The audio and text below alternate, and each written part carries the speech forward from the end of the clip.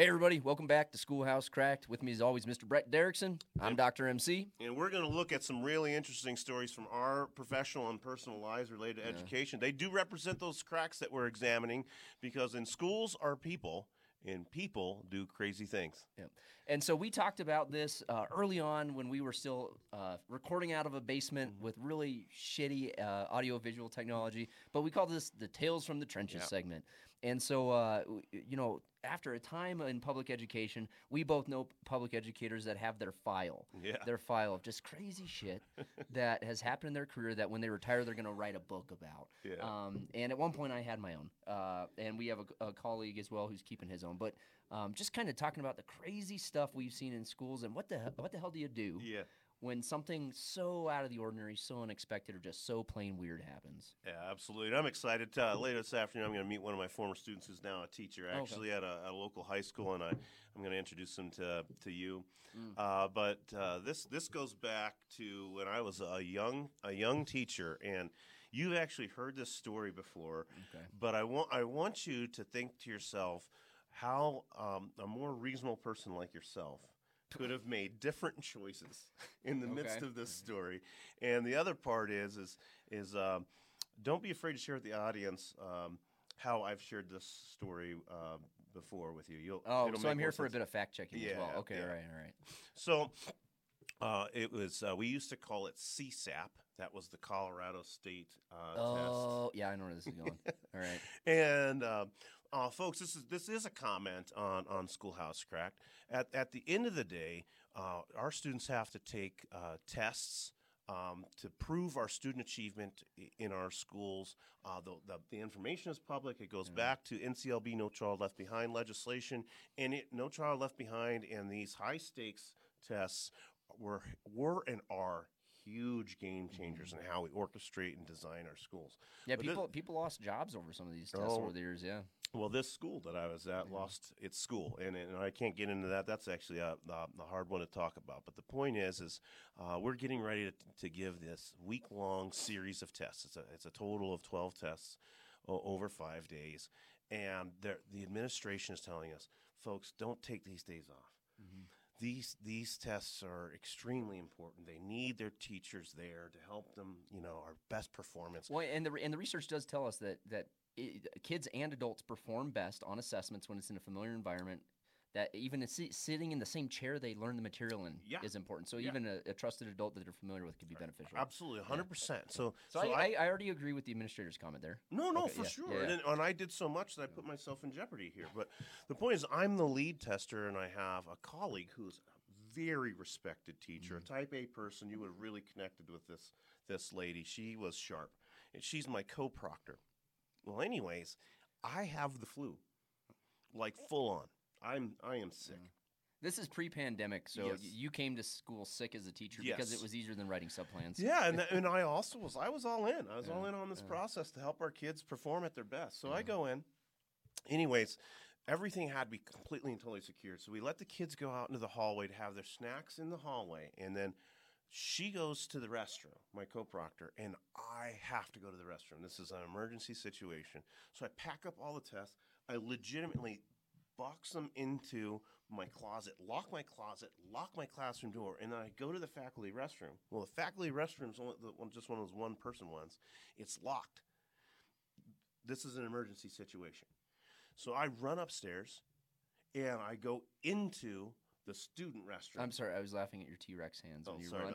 But this school was built in 1956. It's a big school. It's a big school. Yeah, and it's got like 10 urinals, no barriers, right? And so I'm terrified to go in there. Nobody wants to pee next to their teacher or anything like that. But I go in there, and luckily the last kid using the restroom leaves, and I'm in this giant restroom all by myself, and I feel terrible. So I kind of lean up against the wall, head up against the wall, and as you remember, I never unzipped my pants.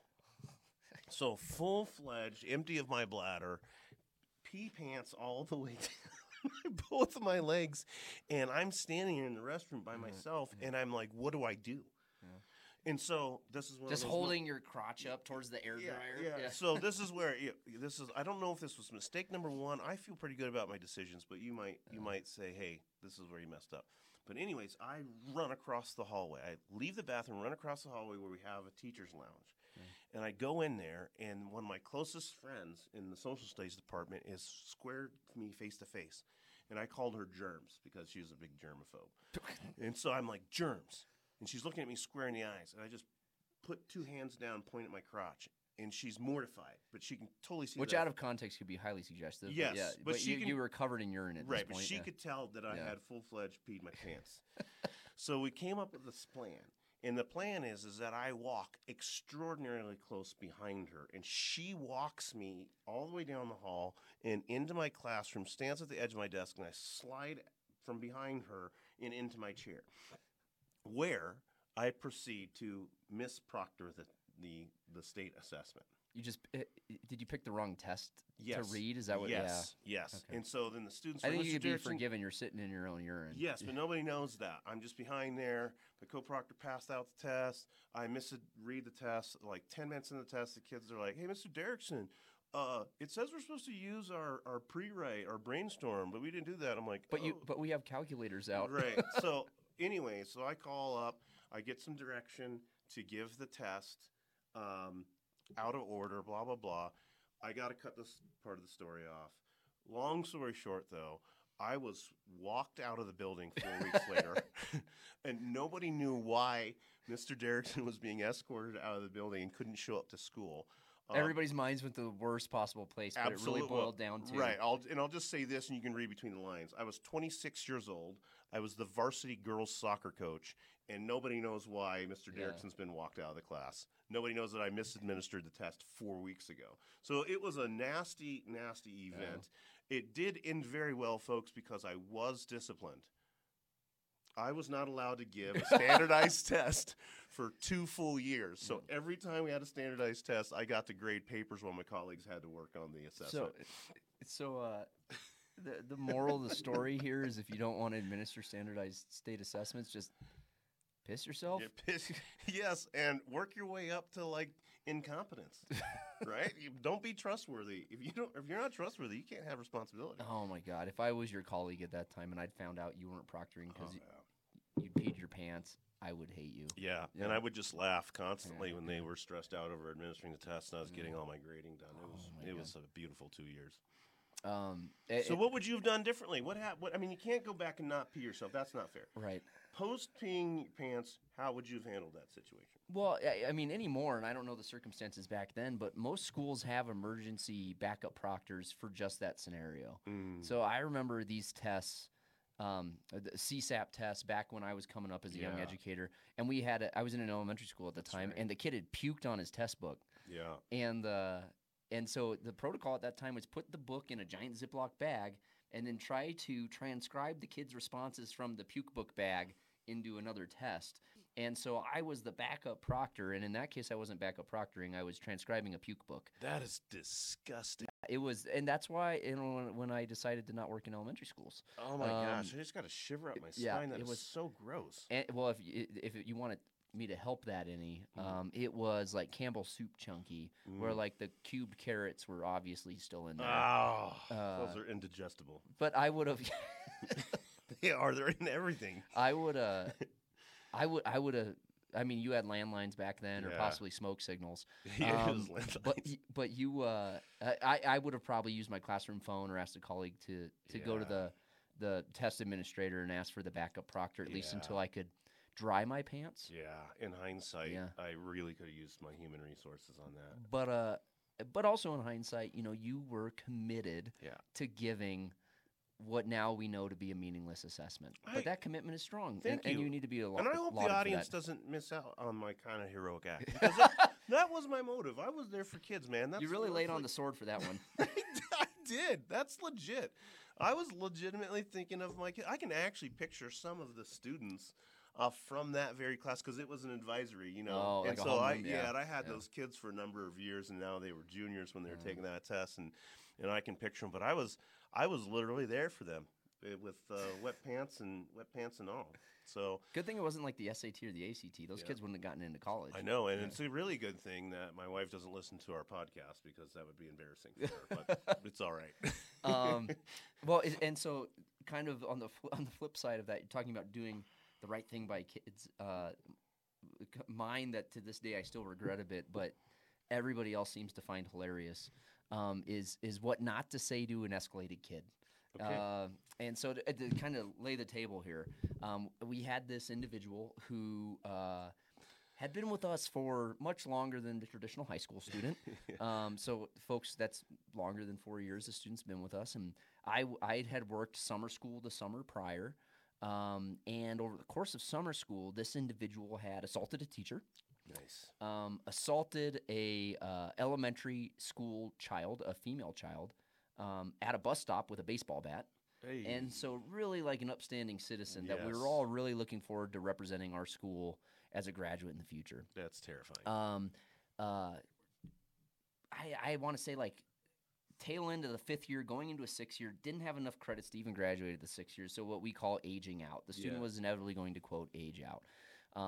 Parent was a real piece of work as well. So if you have an opportunity, go back and watch our Crazy Parents from Hell episode.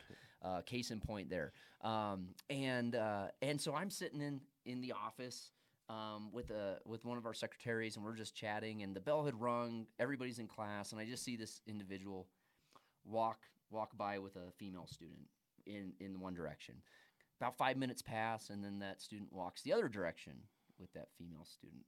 And I'm like, okay, no surprise there. He's not going to class, which is why he's on the 6-year track here. Yeah. And then I see him walk back, and so this took place over like 20 minutes. So I'm going up and I'm making copies. I'd already seen a student. I see him walk by again with this female student. At this point, despite him being like a real gem, I thought I'd developed some decent rapport with him where we could kind of poke fun at each other, right? Yep.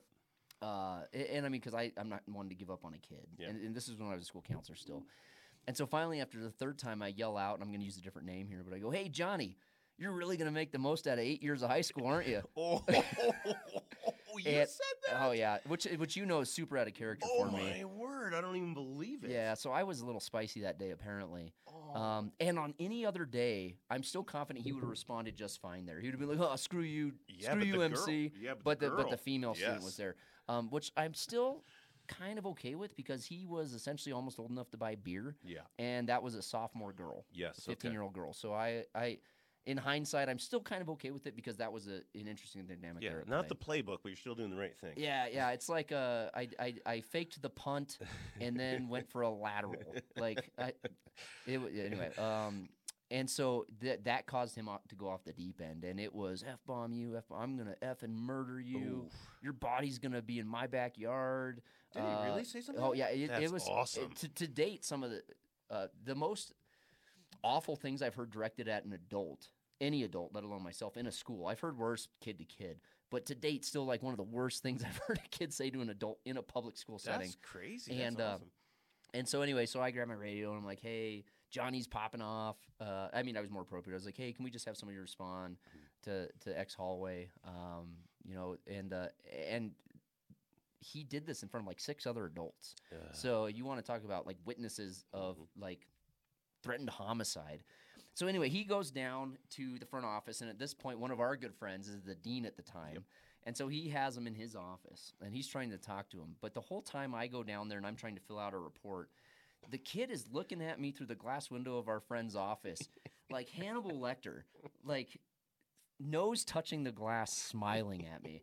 And it was one of the most discerning experiences I've ever had where I'm like, this kid's going to find me, and my wife's going to be a widow. I can picture the places and the people you're talking Like, about. and This is awesome. Like a Heath Ledger Joker smile on his face.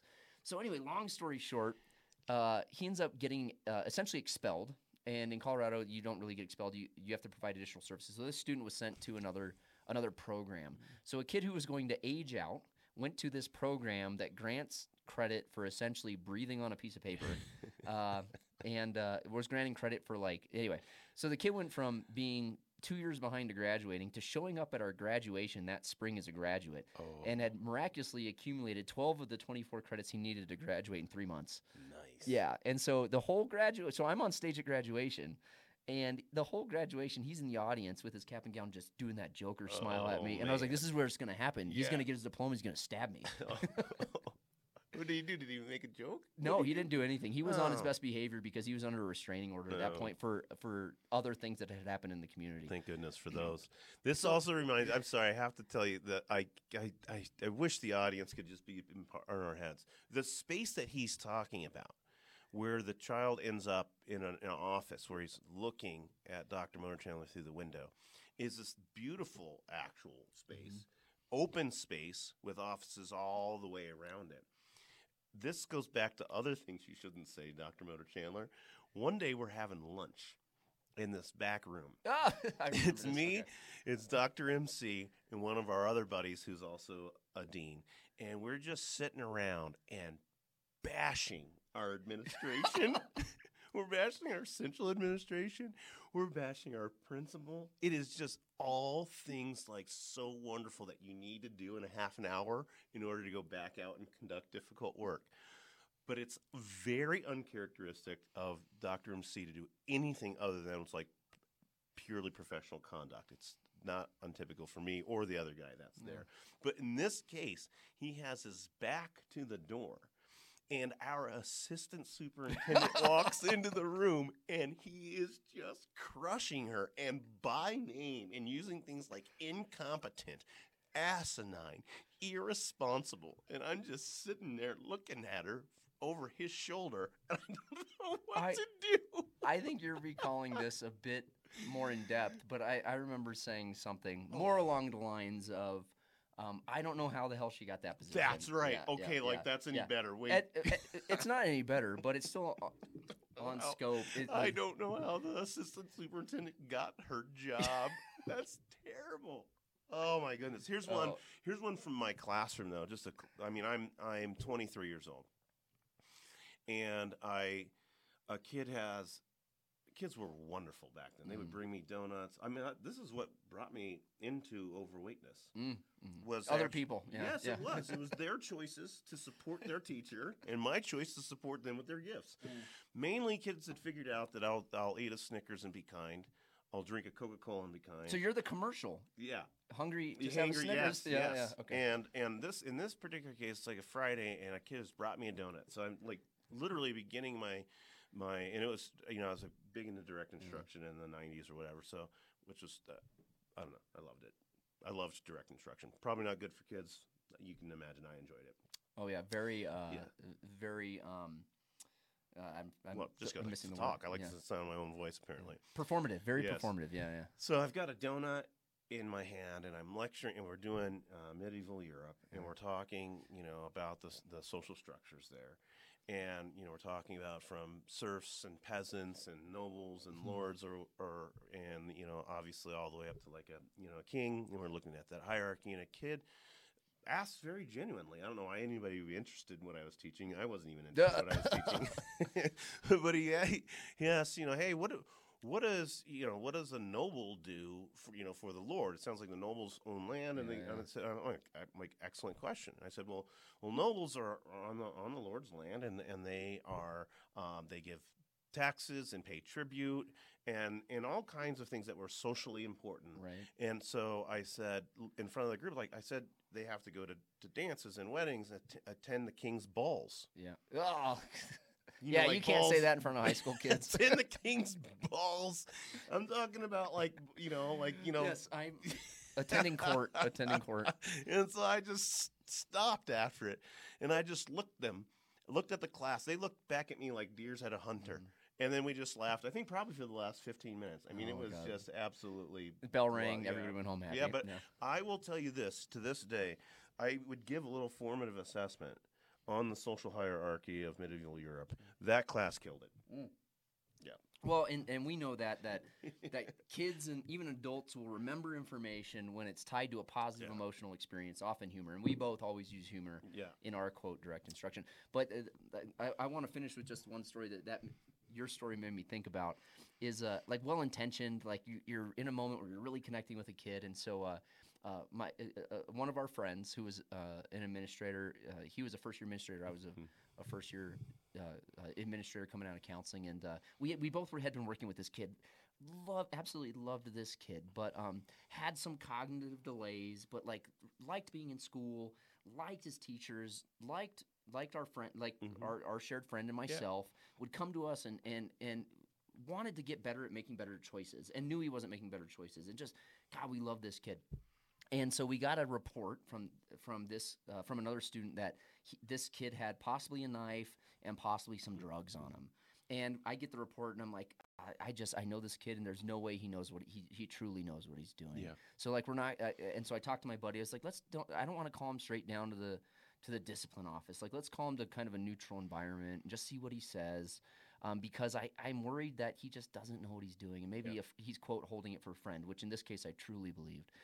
So we call him down, and he's like, yeah, I have this and this. Like, this is my brother's, and then I just thought this was super cool, and so I brought it because I wanted to show my friend. And like knowing and having a good relationship with this kid, I was like, I absolutely believe he thought this pocket knife was cool, and he wanted to show his friend. There's no ill intent, and that he probably did take something from his brother because he really looks up to his brother. And so again, not a whole lot of ill intent. They're just really poor decision making, and again, a kind of a lower cognitive ability.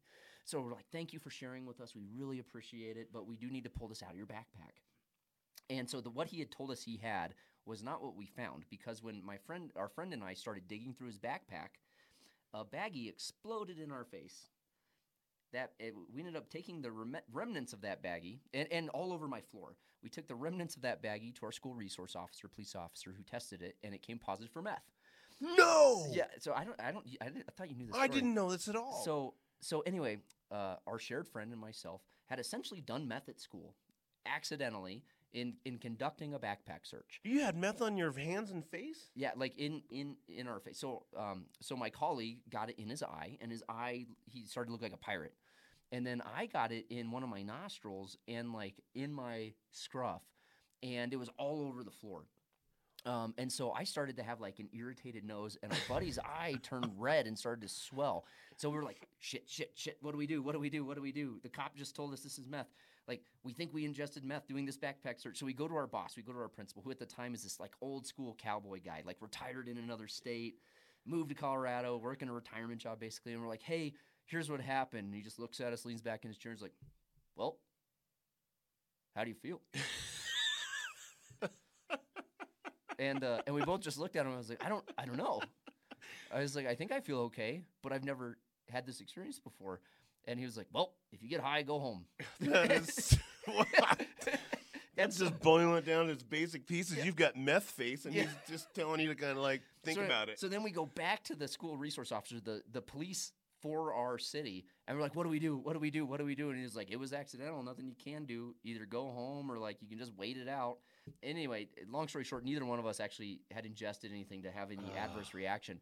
But we were both so paranoid that we were going to lose our jobs. Jeez.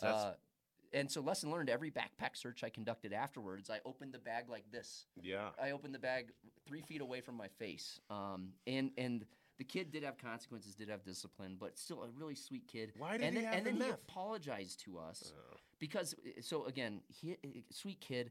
His brother was actively using it, but what his brother had told him he was using it for is to help him work out. Yeah. And so the kid wanted to be in shape like his brother.